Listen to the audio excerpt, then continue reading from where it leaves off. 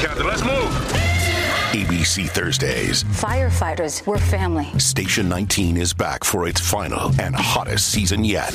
The subject has explosive chemicals. With fiery romances. You're the love of my life. And Andy is finally in charge. I'm going to be the best damn captain the station has ever seen. Station 19. All new Thursdays, 10/9 Central on ABC and stream on Hulu. Welcome to Done and Done. I'm Alicia, your hostess on this podcast journey, all things Dominick Dunne, where nothing is linear and everything is connected.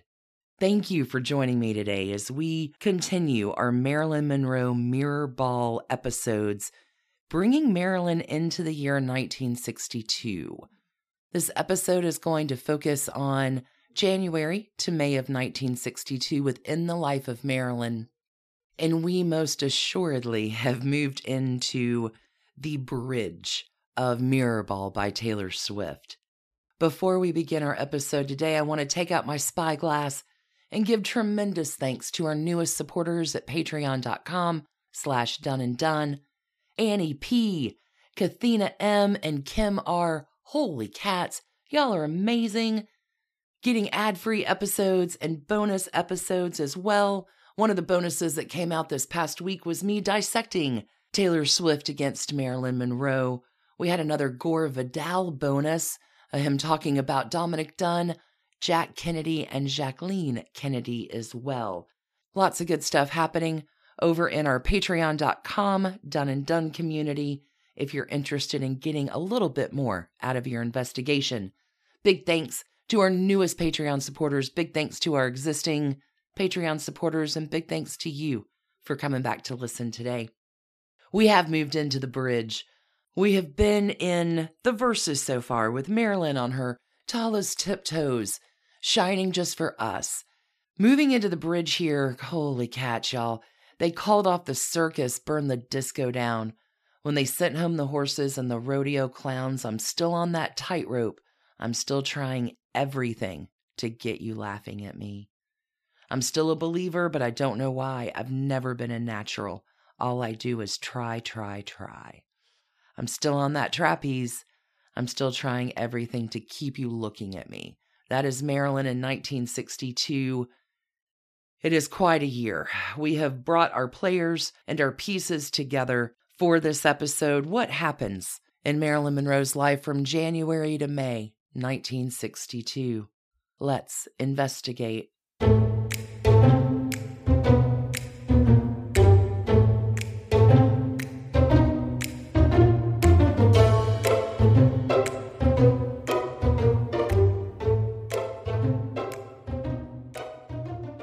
Welcome to 1962.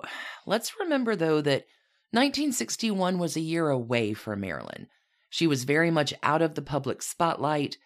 Her divorce was completed, and she will have many surgeries in the year of 1961. She's staying out of the public eye. That will change in 1962. Marilyn officially moves back to California in 1962, buying her first home. Well, the first home she's ever owned by herself. Eunice Murray. Eunice is the housekeeper that has been helpfully arranged for Marilyn by her analyst, Dr. Greenson. Lots more coming on Eunice and Dr. Greenson, but Eunice, the housekeeper, has found this home at 12305 5th Helena Drive. This is on what is known as the numbered Helenas. This is an area of short dead-end streets off Carmelina Avenue, situated in between Santa Monica and the ocean. Marilyn Monroe, back in the previous few years, has been pretty smart with her cash. She deferred her earnings from previous years, so it is with the purchase price of $77,500 that Marilyn will purchase this home on 5th Helena from its owners. Helpfully, Dr. Greenson, Marilyn's analyst, will set Marilyn up with his brother-in-law as well to complete the sale. Dr. Greenson's brother-in-law will act as Marilyn's new attorney, and all of her business assets are transferred to him in the meantime. Dr. Greenson is Marilyn's new analyst, and he is going to have some very questionable treatments for his patient. Marilyn is not at all treated typically by him. It is very much out of the bounds of the proper doctor-patient relationship. More coming on that next week. Marilyn's new home is in Brentwood. The home is single-story. It's a Spanish hacienda style with 3 bedrooms. There's a red-tiled roof, thick stucco walls, a beamed cathedral ceiling, an established garden, and a swimming pool, too. It's not bad. It's really kind of a wonderful place to call her own, finally. If you go to the front door, there are inlaid tile on the front door. These inlaid tiles read Cursum Perficio, Latin for I finish the course. Although Marilyn will keep her New York City apartment, her home on 5th Helena will be her established residence throughout the year of 1962. Joe DiMaggio is going to help her move in. Her good friends Peter Lawford and his wife Patricia Kennedy are about 15 minutes away. Marilyn will be spending a lot of time with the Kennedy Lawfords this year. Depending on who and how you go to source the story, it is also in this time period that John F. Kennedy and Marilyn Monroe are completing their love affair, if you can call it that. JFK and Marilyn are the undercover party talk in Hollywood. That's what's going on. Very subtly at first, but the talk does get louder and louder from the end of 1961 all the way throughout 1962. The author Daniel Spotto writes of 4 of these occasions between Jack and Marilyn in his work, Marilyn Monroe, the biography. In Spotto's telling, the first meeting between the two is in October 1961 at a party at Patricia and Peter's home. This party is given for John F. Kennedy, but Marilyn Monroe is not the only blonde beauty in attendance that particular night. Marilyn is attending this party with Kim Novak, Janet Leigh, and Angie Dickinson. Spotto recalls the second encounter being in February 1962. This time it's a dinner party for JFK in New York City. This dinner party is hosted by Fifi Fell. She is the socialite widow of a famous industrialist. James Spotto, in his book, The Man Who Kept the Secrets About Peter Lawford, will recall this particular event. The first was a black-tie dinner party in the president's honor given by Fifi Fell, a socialite, in her Park Avenue penthouse. Around 7 o'clock, Milton Ebbins, Peter's manager, and Dave Powers, a presidential aide, were dispatched to pick Marilyn up at her apartment. We got there at about 7:30. Dinner was at 8, and she wasn't ready, Ebbins recalled. Powers didn't want to wait for her, so he told me to stay and went back to the party, then sent the limousine back for us. As Ebbins sat and waited, he noticed that everything in the apartment was white. The rugs, the ceilings, the walls, the furniture, even a piano. At 8 o'clock, Marilyn's maid told Ebbins that the hairstylist Kenneth was finishing up Marilyn's hair. She should be out very soon. At 8:15, the phone rang and Ebbins picked it up. It was Peter. "Where is she? The president's here. Everybody's waiting." "She's not ready yet. I'm sitting here waiting for her." "Come on," Peter shouted. "Dinner's practically ready." At 8:30, the maid announced to Ebbins that Marilyn should be out in just a few minutes. By 9 o'clock, there was still no Marilyn. Peter called again. "You son of a bitch," he screamed at Ebbins. By 9:30, Ebbins couldn't take it anymore. He opened Marilyn's door and walked into her bedroom. She was sitting at her vanity table, naked, staring at herself in the mirror. "Marilyn, for Christ's sakes," he said. "Come on, the president's waiting. Everybody's waiting." Marilyn looked at him dreamily. "Oh," she said. "Will you help me on with my dress?" "So I'm watching this giant international movie star standing there stark naked in her high heels," Ebbins recalled. "She puts a scarf over her hair so it won't get mussed and pulls on this beaded dress over her head. This dress was so tight it took me 10 minutes to pull it down over her ass. She says, 'Take it easy. Don't tear the beads.' I'm on my knees, inching this dress down over her ass, and my face is right at her crotch. But I'm not thinking of anything but getting her to that goddamn party. Finally, at 10 o'clock, Monroe was ready. Evans was astounded. Whew. She did look sensational, like a princess. I said to her, "Jesus Christ, you sure are pretty." She just said, "Thank you."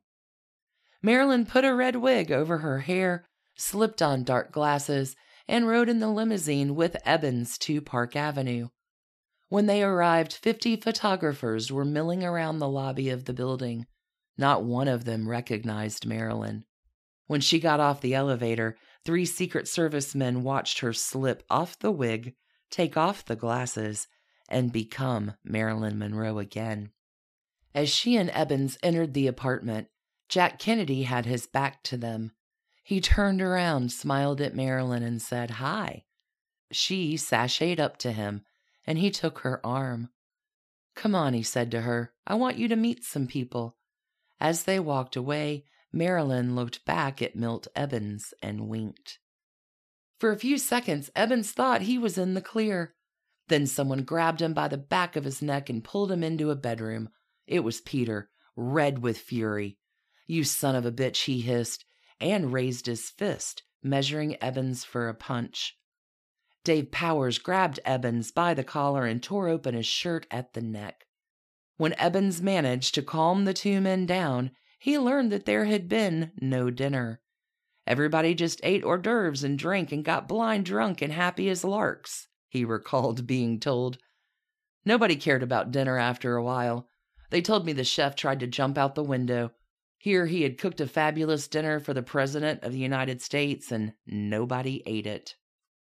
Can you imagine that scene? Continuing on, the third meeting of Jack and Marilyn, if you are inclined to go with this 4 meetings theory, happens in March of 1962. And wowza, this one comes with the whole story attached to it. Ladies and gentlemen. What are you doing? What do you mean? Just keep it simple. I'm making the promo. Just keep it simple. Just say, "Hey, we're the Brav Bros. 2 guys that talk about Bravo." Ladies and gentlemen, boys and girls, we're the Brav Bros. No. Oh. Dude, stop with the voice. Just keep it simple. I've seen promos on TV, dude. This is how you get the fans engaged. This is how you get listeners. We're trying to get listeners here. If we just say, "Oh, we're 2 dudes that talk about Bravo," people are going to get tired of it already. We need some oomph. All right, then fine. Let's try to do it with your voice. Brav Bros. Good job. See, there's been a visit to the West Coast, Palm Springs in fact, that had been planned in the White House for months and months. And JFK and his people are going to head on out to sunny California for a little work and a little R&R. JFK has a visit to the air base planned out there and a visit to the Biodefense Department at the University of California at Berkeley as well. Lots of stuff going on. And the president and his entourage naturally need somewhere to stay. For months now, the place that has been in the mind, in the imagination, according to some, for Kennedy's stay is Frank Sinatra's Twin Palms home in Palm Springs. Remember, John F. Kennedy and his entourage did stay at Frank's place when Jack was back running for president back in 1960. Remember, Frank Sinatra was such a big help, not only for the election, but the inauguration as well. We've moved on, it's the next year, and Frank and his ability to help JFK and Frank wanting to be JFK's BFF hasn't changed. The thing I want you to know is that Frank Sinatra has gone to extraordinary lengths to prepare for John F. Kennedy's visit until it all goes wrong. Visits planned for March the 24th. However, 2 days before this, March 22nd, 1962, boy detective J. Edgar Hoover has a little lunch with Bobby Kennedy that day, the Attorney General, Jack's brother, and J. Edgar is going to drop some news. A little bit of intel from the FBI here, so helpful J. Edgar is. Hoover kind of spills it all. He tells Bobby everything, and he kind of enjoys it as well. Hoover's talking about all the knowledge of all of John F. Kennedy's affairs. So many ladies, so little time. J. Edgar Hoover goes on to know all about the connection to Sam Giancana and Jack Kennedy as it concerns Judith Campbell and Castro and Cuba. Hoover can't keep his mouth shut, and Bobby as well might have a little bit more intelligence. There's one account of this meeting that I find really, really interesting because this Palm Springs visit doesn't happen the way it's planned. In one telling, Hoover comes in, drops all this dish to Bobby about Jack, his ladies, Giancana. That's one story, but there's another account here of something that happens on March 22nd. This is from Lee Server in his book, Handsome Johnny, about Johnny Roselli. Remember Hollywood gangster, Johnny Roselli, friend to all. In Lee Server's account, provided to the author by Washington, D.C. Police Detective Joe Shyman, the other information that's given to Bobby this day is that Hoover comes to Bobby with the actual audio from the bugged phone lines of Sam Giancana. According to Joe Shyman, these conversations include Frank and Sam Giancana talking about all the things. One particular conversation, though, is more troublesome than others. In the recounting of this tale, in this conversation, Sam Giancana wants Frank Sinatra to help take off the pressure of the feds. Frank responds that he's doing the best he can, he's totally working on it, and then goes on to reveal that Frank Sinatra is having an affair with Patricia Lawford to ease the plan along. Apparently, in this audio recording, the telling of this liaison with Patricia Kennedy Lawford from Frank to Sam Giancana is blunt and nasty. Frank has vowed to, quote, sleep with this goddamn bitch until I get something going, unquote. Bobby has a meeting with Hoover, maybe hears this tape.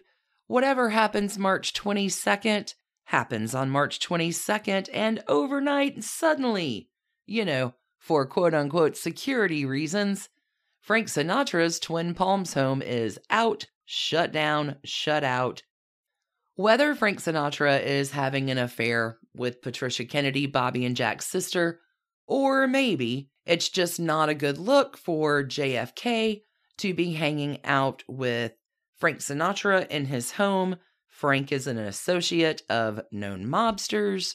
Whatever is decided, it is decided that JFK and crew will no longer be staying at the home of Frank Sinatra. Oh, it gets bad. I want you to remember back to the inauguration and how sticky things already are with Peter and Frank. Poor Peter Lawford, we've seen it back in February at the party at Fifi Fells.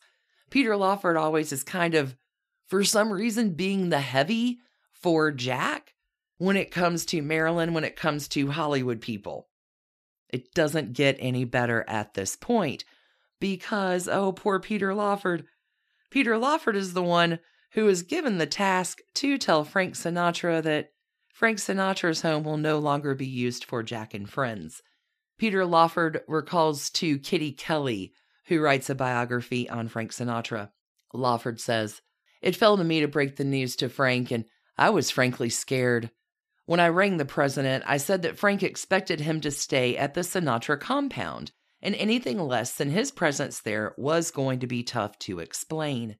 It had been kind of a running joke with all of us in the family that Frank was building up his Palm Springs house for such a trip by the president, adding cottages for Jack and the Secret Service, putting in 25 extra phone lines, installing enough cable to accommodate teletype facilities, plus a switchboard, and building a heliport.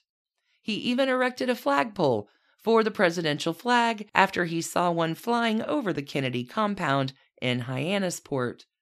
No one asked Frank to do any of this, but he really expected his place to be the president's Western White House."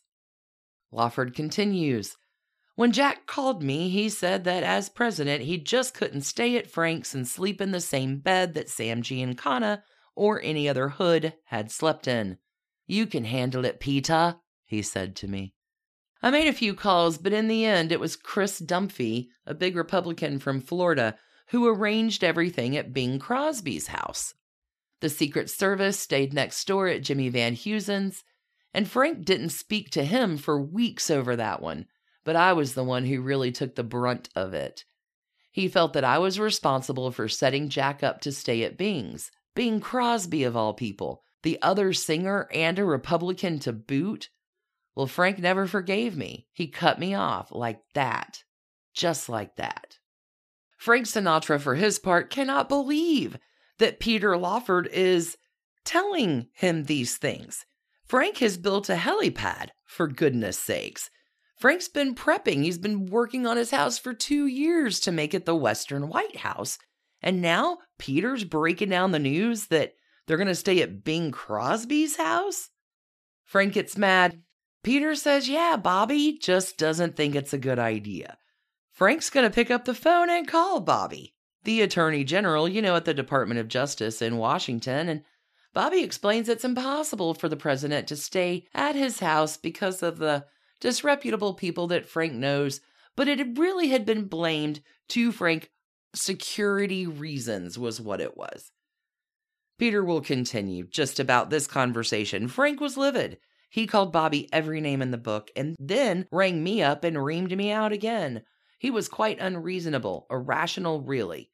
George Jacobs told me later that when he got off the phone, he went outside with a sledgehammer and started chopping up the concrete landing pad of his heliport. He was in a frenzy. The president will arrive at Bing Crosby's home. I'll give you a few details on this.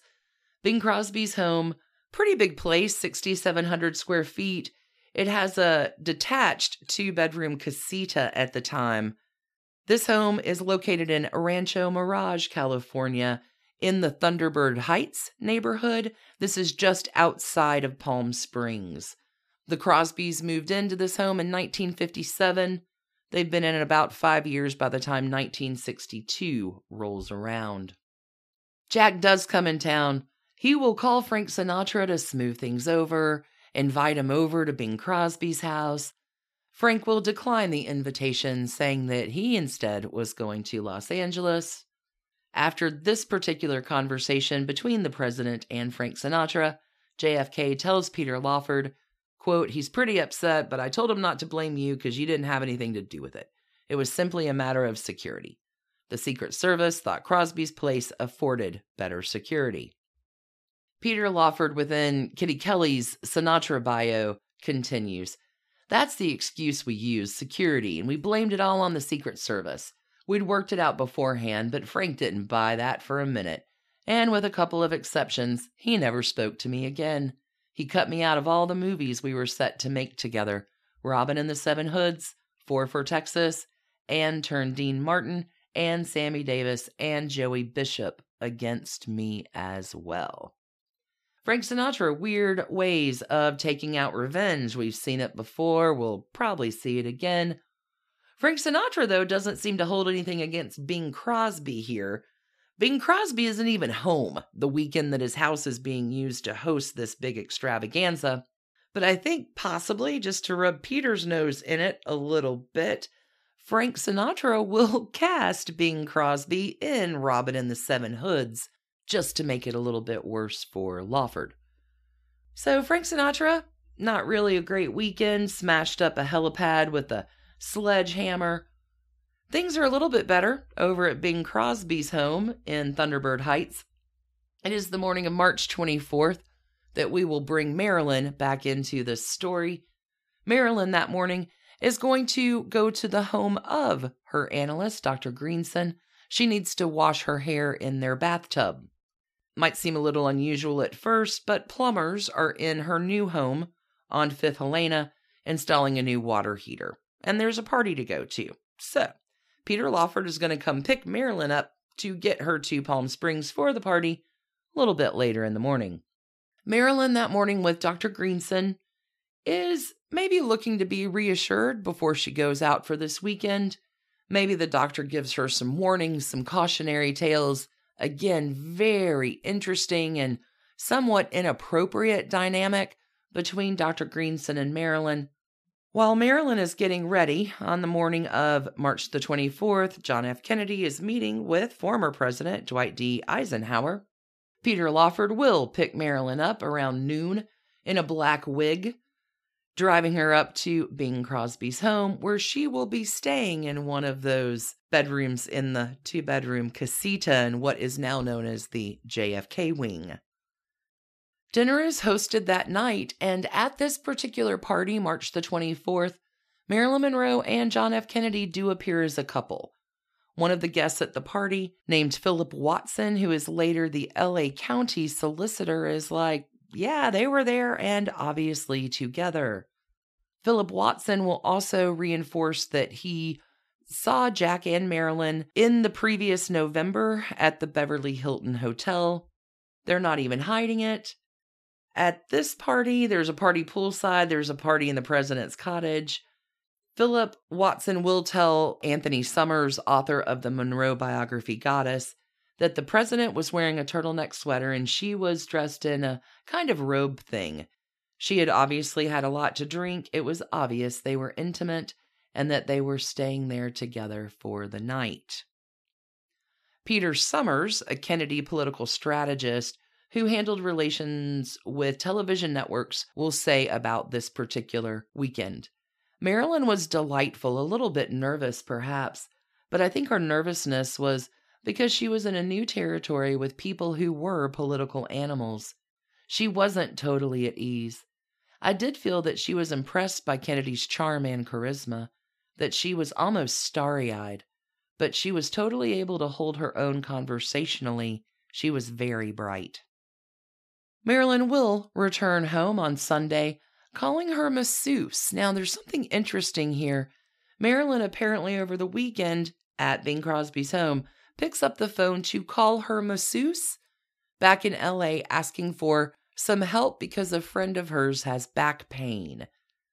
The president will take the phone from Marilyn at this point and talk to the masseuse, but Marilyn will call this same masseuse Sunday when she gets home and reveals this was the only time she had an affair with the president and gave the impression that it had not been a significant episode for either of them. This is a masseuse from Donald Spotto's book, where the masseuse says, of course, she was titillated beyond belief because for a year he had been trying, through Lawford, to have an evening with her. A great many people thought after that weekend that there was more to it. It happened once that weekend, and that was it. That's account number 3 of Marilyn and John F. Kennedy, with a weekend of all kinds of chaos and sledgehammers as well. Moving us right along into the month of April. Marilyn Monroe really does return to the spotlight. She's beginning to film her first film since The Misfits back from 1960. Marilyn is back to Fox Studios for Something's Got to Give, co-starring Dean Martin. Marilyn Monroe will report for work on April the 23rd, although she will spend the spring preparing for her return to film. She goes to Mexico, she does a little furniture shopping as well, spends some time in Miami at South Beach. Not a terrible year so far for Marilyn. Though returning to work on set, by mid-May, Marilyn has only worked about a third of the shooting days. Shooting isn't really going all that well. Marilyn Monroe is sick. She has a virus of some kind and is clearly communicating to the studio that she is ill. She's not doing her best work, therefore she cannot work, and Fox Studios doesn't really give a hoot. By May, things are pretty bad in the relationship between Marilyn and the studio. Not too long before this, Fox had given Marilyn permission to attend and perform at the 45th birthday party of the president. Marilyn, although she had not been working per se every day on the set because of illness, doesn't stop Marilyn from boarding the plane May 17th after shooting that day to get to New York City to perform at the gala. Fox responds by issuing a suit alleging breach of contract. Things are going to get pretty dicey with Fox, and we're going to come back to all of that in our next episode in order to get through this last pivotal piece of what happens in May. Because, oh May, oh what a night, holy cats. The president, John F. Kennedy, is going to have a televised 45th birthday party. This event happens Saturday, May 19th, live from Madison Square Garden. Jack's wife, Jacqueline, is not in attendance. She is attending a horse show in Virginia. But it sure does seem like everyone else in the world is attending. And this night will be talked about for ages. People are still talking about this night. I cannot describe the night of May the 19th any better than the way it is written about from James Spada from his work, The Man Who Kept the Secrets. What a tale. Here we go. Marilyn's reputation for tardiness became a running gag at the star-studded fundraising gala in Madison Square Garden on May 19, 1962, held to celebrate the president's upcoming 45th birthday. Attended by 15,000 loyal Democrats, the extravaganza featured Jack Benny, Henry Fonda, Ella Fitzgerald, Peggy Lee, and Maria Callas, among others. It was Peter's idea to have Marilyn Monroe sing Happy Birthday to Jack as the evening's finale. Marilyn asked her favorite designer, Jean Louis, famous for the sensational flesh-colored gowns he had created for Marlene Dietrich, to design something similar for her, a dress that would look like a second skin, quote-unquote. Made of flesh-colored mesh studded with rhinestones. The gown cost $5,000 and had to be sewn on. Marilyn wore no underwear beneath it. Mickey Song, who had cut Jack's and Bobby's hair for the occasion, begged Bobby to let him have a shot at Marilyn Monroe's hair. She didn't want me to work on her because she didn't know me, but Bobby convinced her. I didn't know if I'd get the chance until she showed up backstage at Madison Square Garden. Her hair had been set, but it needed some finishing touches. Song applied them in Marilyn's dressing room and added a sensational flip curl on Marilyn's right side, an effect he achieved by teasing her hair from beneath and, quote, using lots of hairspray, unquote, to keep the curl in place. While I was working on Marilyn, Song recalled, she was extremely nervous and uptight. The door was open and Bobby Kennedy was pacing back and forth outside. Finally, he came into the dressing room and said to me, "Would you step out for a minute?" When I did, he closed the door behind him, and he stayed in there for about 15 minutes. Then he left and I went back in. Marilyn was all disheveled. She giggled and said, "Could you help me get myself back together?" As showtime approached, Marilyn grew terrified. With the show's producer, Richard Adler, she had endlessly practiced the familiar verse to Happy Birthday and a stanza written especially for Kennedy. She had had trouble remembering the new material, and Adler warned the president that Monroe might flub lines. "Oh, I think she'll be very good," Kennedy responded. As she waited in the wings to go on, Marilyn's nervousness threatened to undo her. She had been drinking to fortify herself, and by this point, she was visibly tipsy. With Peter on stage as an ad hoc master of ceremonies to introduce Marilyn, the pre-planned running gag began. As the president sat near Bobby and Ethel Kennedy, Peter gave Marilyn the first of several introductions. "Mr. President, on this occasion of your birthday, this lovely lady is not only pulchritudinous but punctual. Mr. President, Marilyn Monroe." A roar rose from the audience, but Marilyn did not appear. Then Peter introduced her again. A drum roll announced her entrance, but again there was no Monroe. After a long pause, Peter continued, "Mr. President, because in the history of show business, perhaps there has been no one female who has meant so much, who has done more. Mr. President, the late Marilyn Monroe." Cheers rocked the garden as Marilyn appeared on stage. Swathed in white ermine, taking tiny, mincing steps that were all she could manage in her skin-tight gown, she sidled up to Peter, who removed her fur and exited stage left. The thousands of rhinestones on Marilyn's dress reflected the spotlights and made her seem more a celestial vision than a human being. She stood silently in front of the microphone for several long moments, collecting herself.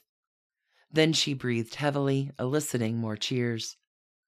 After flicking the microphone with her finger to make sure it was working, she began to sing, slowly, breathily, sensually. She made the song seem somehow suggestive, particularly when she intoned, "Happy birthday, Mr. President. Happy birthday to you." Marilyn then urged the audience to join her. "Come on, everybody, happy birthday." And a huge cake was wheeled on stage. Within a few minutes, the president was at the microphone. "I can now retire from politics," he told the crowd, after having had happy birthday sung to me in such a sweet, wholesome way. Later, Marilyn attended a private party in Kennedy's honor given by Arthur Krim, the head of United Artists.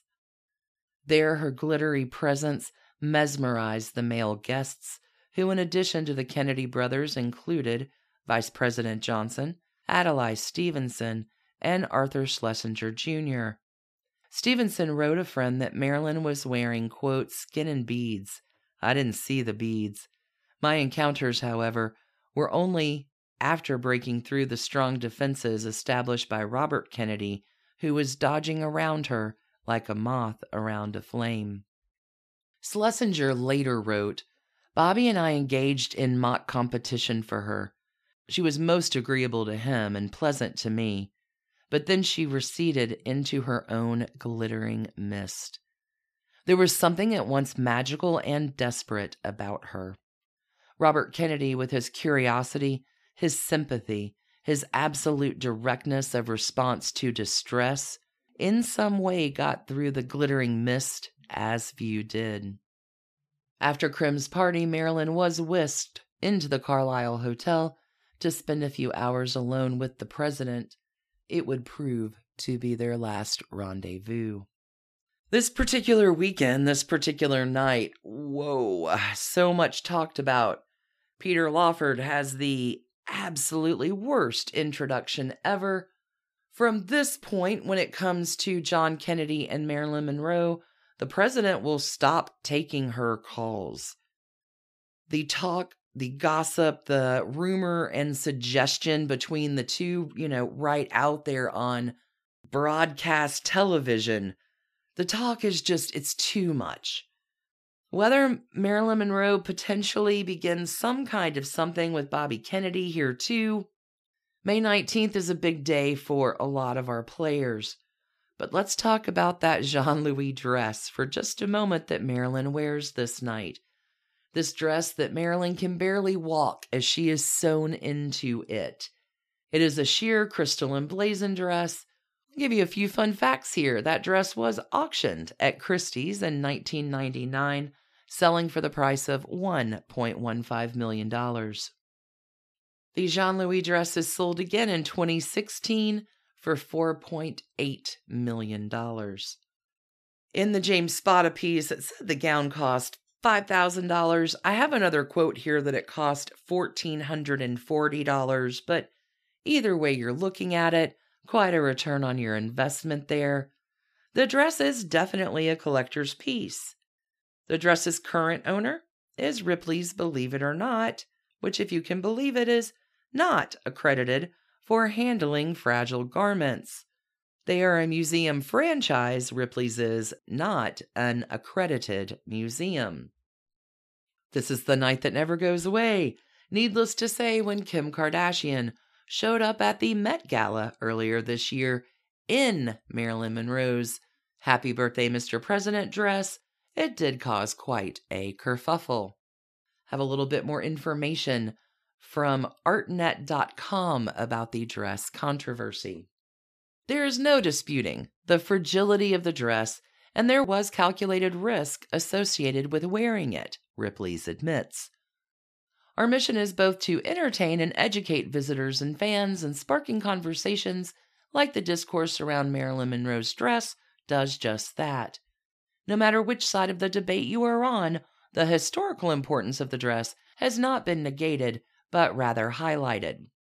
The dress is especially precious because the material it is made of is marquisette, also known as French soufflé fabric, which is so flammable that it has since been outlawed, and so it cannot be replaced. Ripley's normally stores the dress in a darkened vault at 68 degrees Fahrenheit with a carefully controlled humidity level of 40 to 50%, conditions that could not be replicated at the live event. Artnet continues, saying that Kardashian did take numerous measures to protect the garment during the gala, including eschewing body makeup and losing 16 pounds to fit into the petite dress. In addition to 2 pre-gala fittings, Kardashian only wore the outfit for a matter of minutes. She set up a special dressing room just beyond the red carpet, changing with the assistance of a Ripley's conservator before gingerly climbing the Met stairs. Once the reality star entered the museum, she changed into a replica gown for the party itself. Concluding here with preservationists say even touching vintage garments can damage them. I am not a dress archivist, but after all of that, I think I just might put the dress in a temperature-controlled vault so it does not catch fire. It is a dress laced with danger, apparently. Marilyn Monroe is in this particular Jean-Louis dress in the only known photographic image of her with Jack and Bobby Kennedy taken after the Madison Square Garden event. My goodness, it is here at the end of May that we're going to end this segment of our investigation.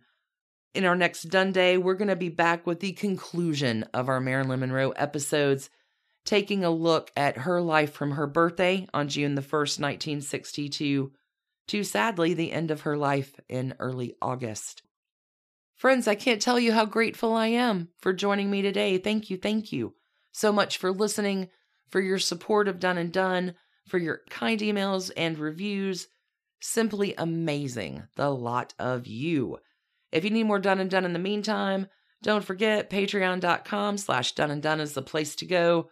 Lots of good bonus episodes over there pertaining to the not always linear, but always very well-connected spiderweb that is our world of Dominick Dunne. Thanks again, everyone, and until we meet again, stay curious and keep on investigating. Thanks for listening to the Done and Done podcast, a Hemlock Creatives production.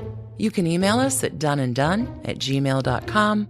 You can follow us on Instagram at Done and Done Podcast. For further information about our episodes or sources, you can find us online at www.doneanddone.com. See you next week, friends.